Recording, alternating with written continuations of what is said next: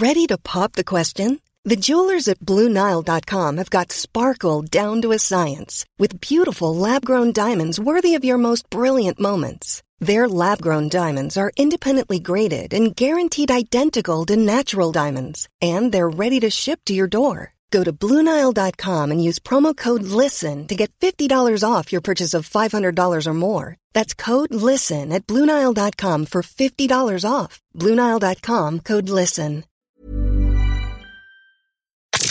You're listening to a podcast from 702 and Cape Talk. 702 and Cape Talk. The Naked Scientist.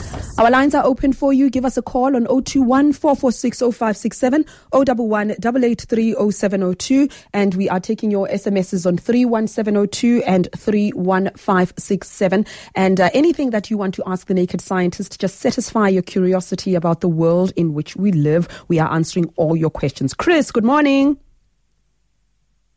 Morning, Rudy. Thank you so very much.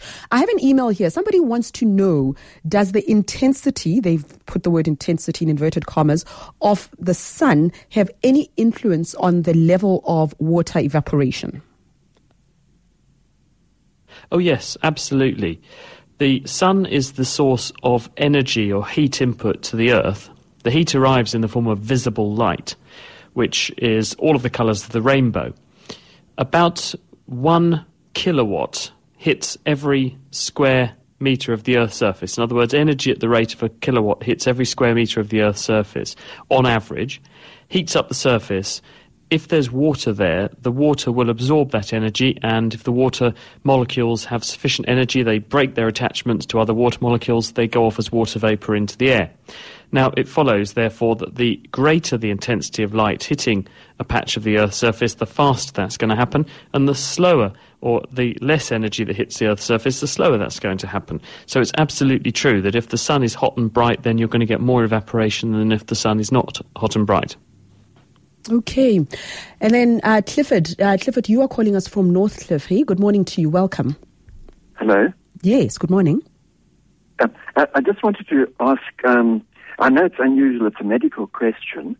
I'm 71, and suddenly overnight, my heartbeat dropped from above average, from 85 per minute to 40 a minute.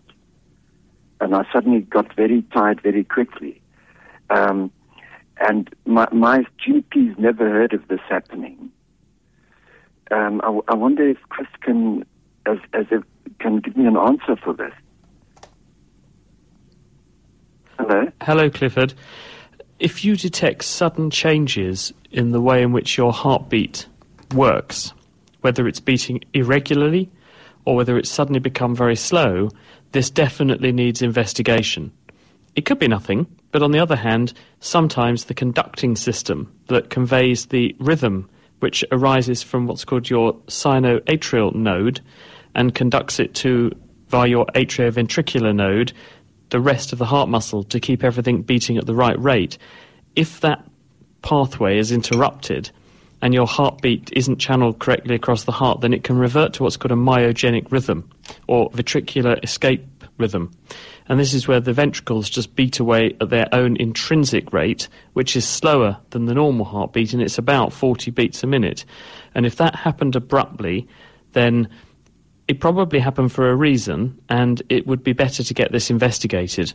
There might be nothing, but on the other hand, if something has changed, then you should get that sorted out because you don't want this happening again. Okay, thank you very much, Clifford. And then we have Attila in Durbanville. Good morning to you. Hi, morning. Morning, Chris. Yes, good morning, Can Attila. You hear me? Yes, we Chris, can. Chris, just a question about fixed drug eruptions. I'm fascinated by the immune system. How does it remember after 50 years for the reaction to appear in the same spots? And why does it do it? Does it do it to contain a more severe reaction like Steven Johnson? How does a fixed drug eruption work? Well, there's a range of reasons why we can get reactions to drugs. Very common reactions that people describe are when they take a drug, frequently antibiotic compounds actually, they get a rash. sometimes they get a more pronounced and profound response, which can even be as severe as full-scale, full-blown anaphylaxis, where you have too much histamine in the body and it's released all at once. It causes your blood pressure to drop precipitously. And even more severely, you can get, as you've alluded to, Stevens-Johnson syndrome, which is very, very unpleasant and can be severe to the point of being life-threatening in some people. Now, we don't know why this happens. Ideally, it wouldn't happen, and in the majority of people, it doesn't happen because we test these drugs to make sure that this sort of thing isn't a frequent outcome. But it must be borne in mind that everybody on Earth, with the exception of people who've either managed to clone themselves or who are natural clones in the form of twins, everyone's genetically different from everybody else. And that means we both look different on the outside, we also look different biochemically on the inside. And therefore, there's always a risk with any drug and any chemical you put into your body of what is called an idiosyncratic drug reaction. And this is where, for no good reason other than you are different from the next person, your body reacts in some unpredicted way to you taking something inside your body, whether that's a drug, some kind of food stuff, or a reaction to some other chemical present in the environment. Frequently, if this is something which is innate to your immune system, or it's an innate response that's already there in your body from the get-go, it doesn't matter whether 10 years, 20 years, or even 50 years elapses. As soon as the substance that triggers that reaction is represented to the body, then it can come back. If it's your immune system doing it, often there's an escalation. The more you're exposed to the chemical, the worse the reaction becomes, which is why if we see someone in the hospital who has, when we give them a dose of certain antibiotics or classes of antibiotics, a rash, for example, we try and avoid giving them that antibiotic again, because the chances are the next time it might be a rash plus an even more severe reaction. Brian, John, Jackie, I see your calls coming to you in a moment. 702 and Cape Talk. The Naked Scientist. Yes, let's go to Brian in Somerset West. Good morning. Good morning, Reddy. Good morning, Chris. My question is, we've discussed the past few weeks that water freezes and then causes failure of its container.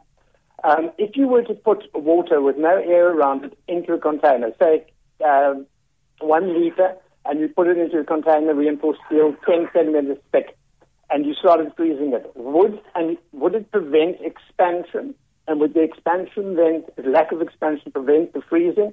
Or would the vessel fail irrespective of how thick the vessel is?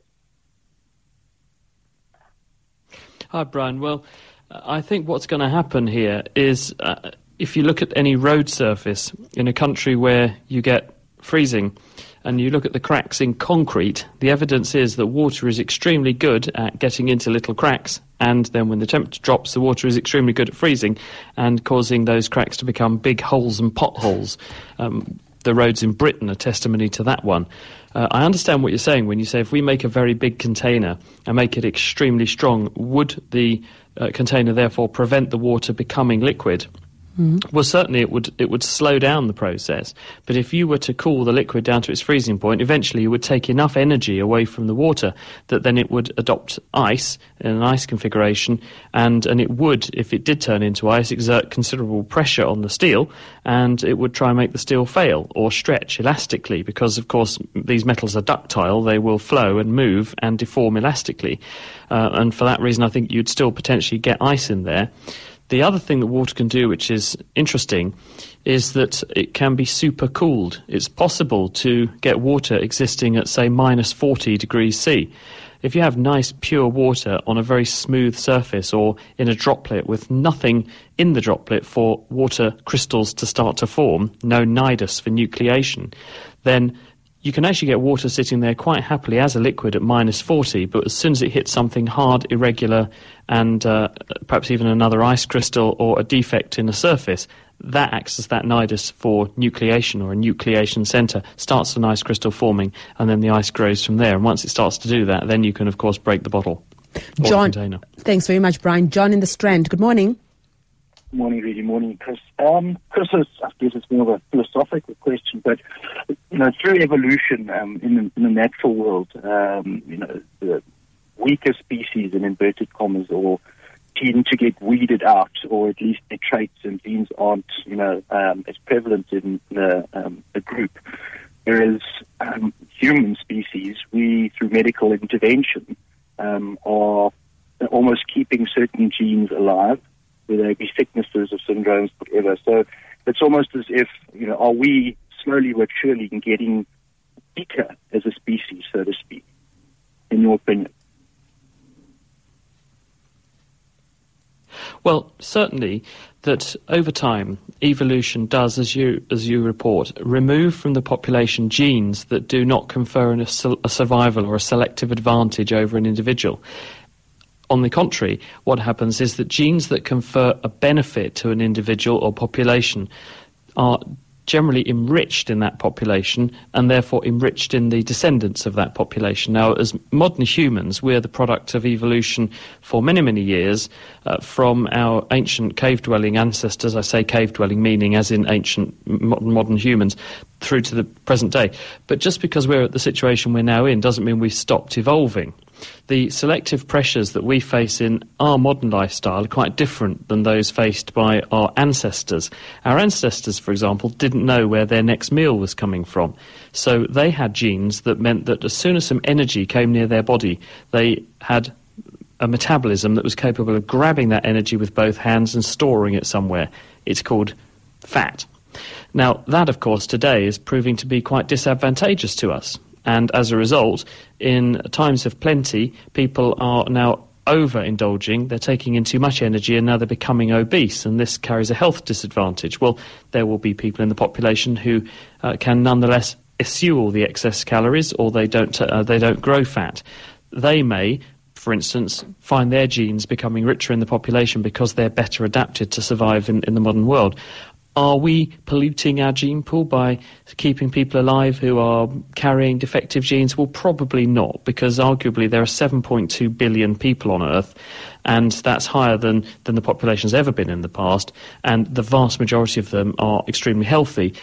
That extra little bit of genetic burden, that genetic cargo that gives you more diversity, there may be a benefit to some of those genes which in a different environment is going to downstream convert into an advantage. And what I mean by that is, if you look at the gene that causes, say, cystic fibrosis, or to take an African example, sickle cell anemia, in people who carry either of those two genes, there's a disadvantage if they have children with a person who also is a carrier of those genes, because you can have a child who has both copies of the gene being defective and therefore gets the disease.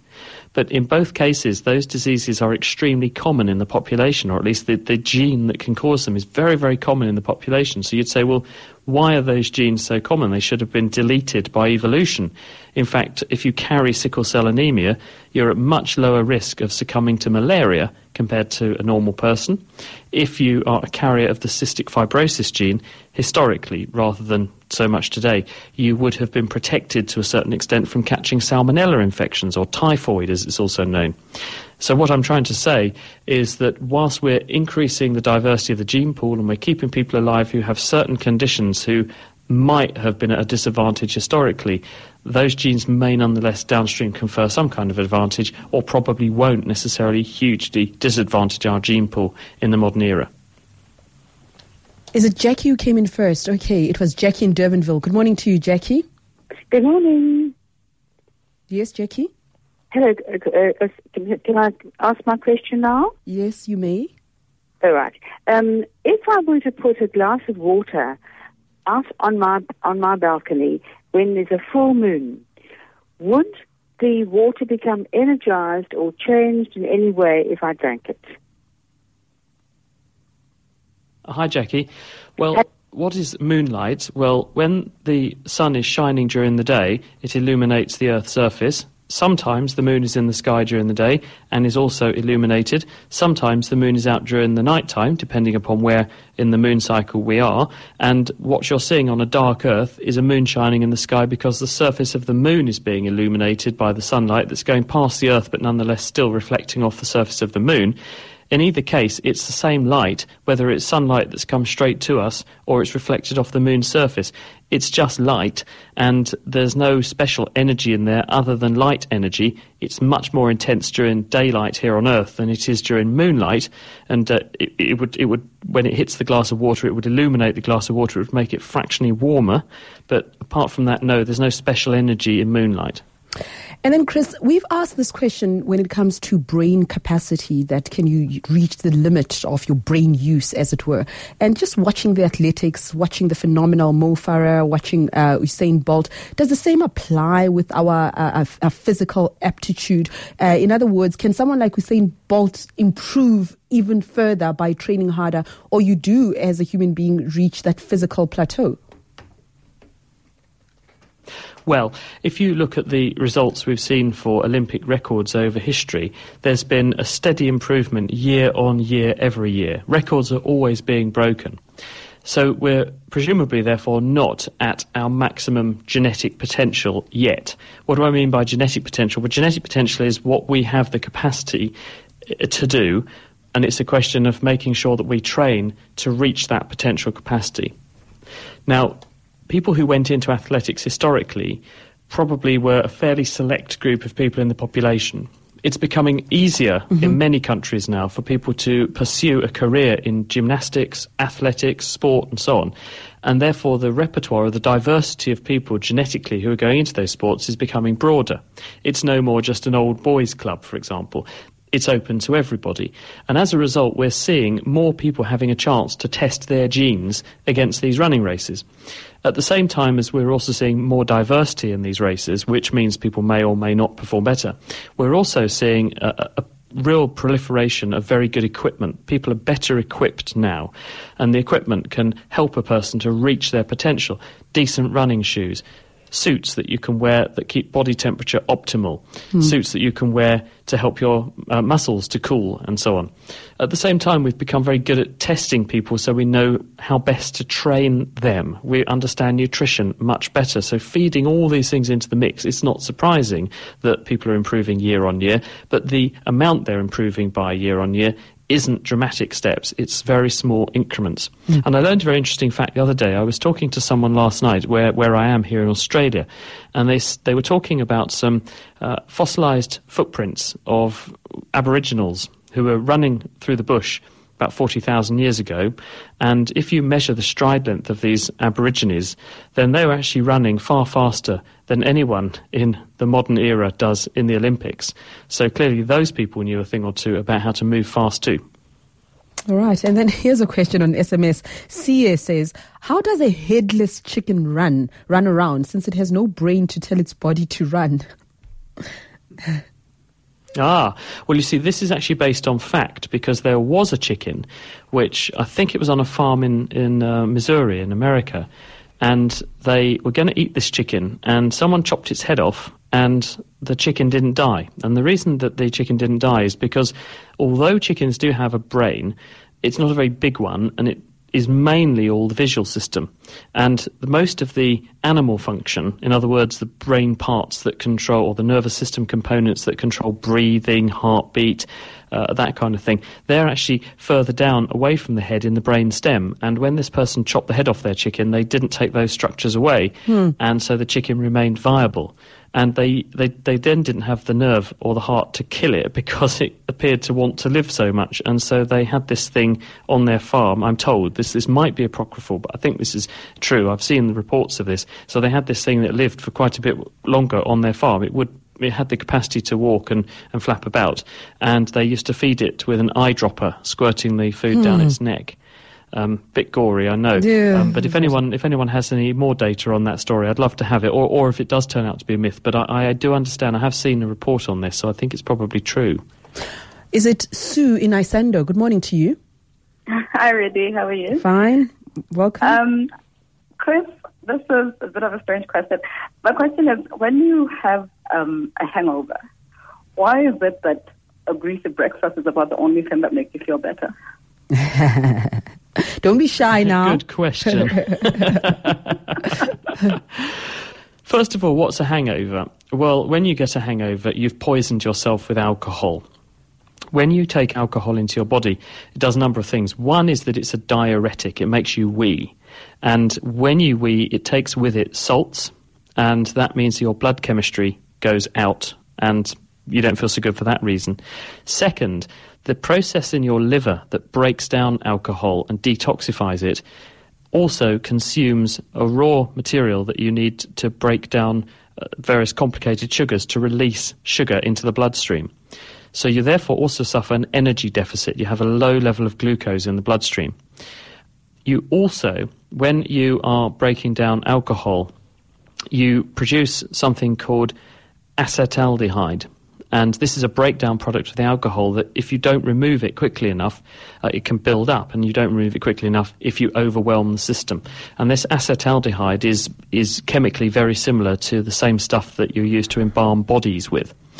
This is washing around in your bloodstream, and it's effectively fixing all of your tissues. It's literally causing cross-links and chemical reactions to happen in your tissues, which are not good for you. So alcohol is pretty poisonous, really. Your body's pretty good at dealing with the effects of alcohol most of the time, but when you overwhelm the system, that's why you get those effects. Why does a greasy breakfast help? Well, when you take in a nice rasher of fried up bacon, that's got some salts in it, which will help you feel better. Physically taking energy into your body, whether it's in the form of fat or sugars and things, is going to help up with the energy deficit because, as I said, you've inhibited the production of glucose in your liver, which means your blood sugar is low, which means you feel bad because you haven't got any energy. So taking energy into your body feels better. And often you'll wash it down with a few strong cups of coffee, and that will help to deal with the dehydration too.